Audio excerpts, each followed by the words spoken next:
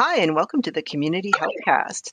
My name's Elizabeth Bailey, and I'm the coordinator for the Queens Community Health Board. I'm here today with Barbara Ross, who is our chair emeritus and a member of the board. We wanted to talk a little bit about our community health plan and the Queens Community Health Board implementation plan. If you've been listening to this podcast and you kind of have a sense of who we are and what we do, this is really going to lay out all of the basics and say, these are the guiding documents that define our work and help us decide what we do in community and how we do it. And yeah, we just wanted to go back and have a review and talk about especially what we're doing this year. This is a document that all 11 boards in the Western Zone worked on together. And that's, the whole South Shore, Tri-County area, and the Valley. We all felt like we had really similar priorities in our work. And we put together this plan about 3 years ago. It's a 5-year plan, so we've got 2 more years on it before we come out with a new plan. And the 4 priorities in our plan are affordable housing, food security, recreation and wellness, and community connections. Now, right before we started this recording, Barbara and I were having a chat, and you said something really, really interesting about the way that COVID has impacted all of these priorities. And I was wondering if you could say a little bit about your thoughts about that, Barbara. Well, thank you, and good morning, everyone, and good morning, Elizabeth. It's a bit of we call it in Scotland, a bit of a dreich day. It's cold and wet, but we're ready to go. So I was quite fortunate to be involved in the development of the Community Health Plan. Does it really feel like 3 years ago? I guess it is. However, it was pre-COVID, and as a group, we had identified these 4 priorities with the underlying concern that we knew that the problem around particularly childhood poverty, but poverty as a general concern, that they impacted quite heavily on housing particularly, but also sustainable and food security for access to recreation and social inclusion. And we, of course, had no idea that COVID was going to come along and create almost a perfect storm, that those 4 priority areas have become much more of a dire need for us as communities, each of us as individuals across Nova Scotia, across all the health boards. But if we're talking just about our own Queen's Community Health Board, that each and every one of those priorities has been significantly impacted by COVID. We already see the price of fuel going up. We know that food prices in the supermarket are going up, and that if you can't afford to put gas in your car, you can't afford to access recreational opportunities, whether it's for you or for your kids. And certainly it means that we're less likely to get out and about to visit friends and neighbors. So I think in a almost unbelievable situation that when we came up with those health priorities, little did we realize that the consequences of COVID would inflate all those issues that we as a health board have tried our very best to advocate for and to address as a community, as a health board. So the next 2 years are going to be pivotal for each of us to take those health priorities and tease out what we as a board can influence, how we can advocate on behalf of the residents of our community and make some impact.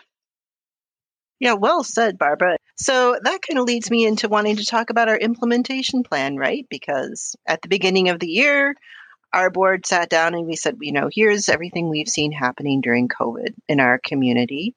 And here's our health plan. Where do we want to focus? Like, where do we think is the best place for us to put our work and energy? And the main things that we're doing this year are advocating for affordable housing. And if you listen to this podcast, you've heard several episodes on this topic.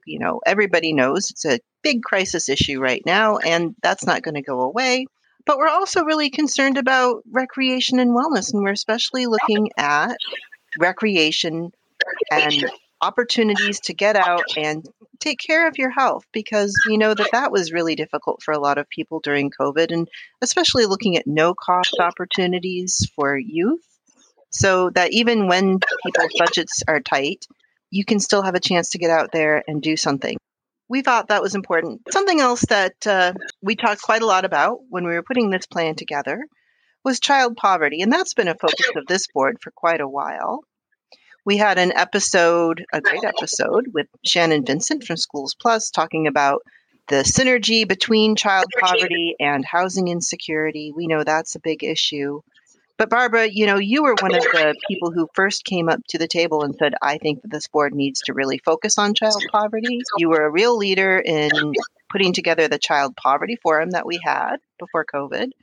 And you were also the person who said, let's not lose that focus, that lens, because all of these things are intertwined. But I wanted to hear a little bit more about why you, with your background and experience, why you think that child poverty is such an important focus. Thank you, Elizabeth. And you're quite correct. It's something that has, although my own children are grown up now, as a young mum with 3 boys, and I know myself that it was, always a struggle to make sure that the kids were well fed and were able to start their day with a good breakfast and lunch and that they had a hearty meal when they came home at night. But that's not possible for many, many families. And it's not rocket science that children have to have those elements or those components present in order for them to thrive. So we're not just talking about their physical health, although, of course, that's incredibly important, but also their mental health. Children are like sponges. They're very aware of what's going on at home when families are struggling to pay their rent. We as a community, we as a province really need to do better in terms of making sure that these are the next generation. These are the kids that are going to go on to hopefully be teachers and nurses. It's really important that we invest in their future. They look to us as adults, as leaders, as politicians, to make sure that their future is secure and that they're taken care of. That's right. Yeah, I think working on this podcast and talking with a lot of our other guests, especially guests who work with children, you get a very strong sense that if children aren't doing okay, then nobody's doing okay. And whatever stresses the parents have show up in the kids' life. I'm a parent and I know when we've got issues, the stress shows up in a family, and parents are having problems with the landlord and their dwelling is going to be sold and they're looking for a new place to rent and they can't find it. Even if the kids don't know the specifics, they feel the tension and they take it with them They to sure school. do. If the groceries are expensive and the parents are stressed out about that, then the kids pick up on that stress and they carry that with them. How do you ever feel good about yourself when you're hungry, when you're cold, when you're constantly scared that you can't pay the next bill? And I think statistics have shown not just people who are currently living in poverty, but the number of people who are one paycheck away from poverty, who, if somebody gets injured or for whatever, that they're on the breadline, that over and above the people that we know about living below the poverty line are the ones that are just barely struggling. I worry a lot about the COVID recovery when the cost of living, and we know that inflation is on the horizon, that those people who are kind of hovering are going to be pushed over the edge. I don't think COVID was just a health crisis. I think we're looking at a financial crisis now. It's going to affect everybody. And I think we as a community can do a lot to help each other. Yeah, I couldn't agree more. Barbara. One of the things that we're doing as a board right now is really doing some hard advocacy around housing and child poverty to say, look, we need some societal structure and support because individuals can't solve these problems on their own. We need to have affordable housing available. More needs to be built. Housing that exists needs to be fixed so that it's safe and appropriate. That's something we don't really talk enough about, I think, is the fact that of the housing stock that we do have, a lot of it's not in great shape. And that is something we can do something about. Well, that's right. And the fact is, if you're on minimum wage, you can only afford what you can afford. And the likelihood for you to be able to meet the cost of a standard rental is pretty low. And therefore, you have to compromise on accommodation that, as you said, is substandard, expensive to heat, and is out of the way. It's not in a central location where you can easily access services. So, I really think it's time to be way more creative in how we tackle housing. I have to say, I think a move towards more public housing and moving housing away from private markets and into the public realm, that's good for everybody. Absolutely. Research shows that increasing access to affordable housing is the most cost-effective strategy for reducing childhood poverty. Well, that really hits the nail on the head, doesn't it? I feel very passionately, and I know you do too, and so do our other board members. I think it's not something that's beyond our control. I think there are many things we can do if we have the will to do it. And I don't just mean political will, I mean individually, as a community, we can make changes. We can move the agenda forward. Of course, we can all make a difference. We just have to believe that it's possible. And I do think it is possible. And I think very, very strongly that health boards have a huge role in influencing policy.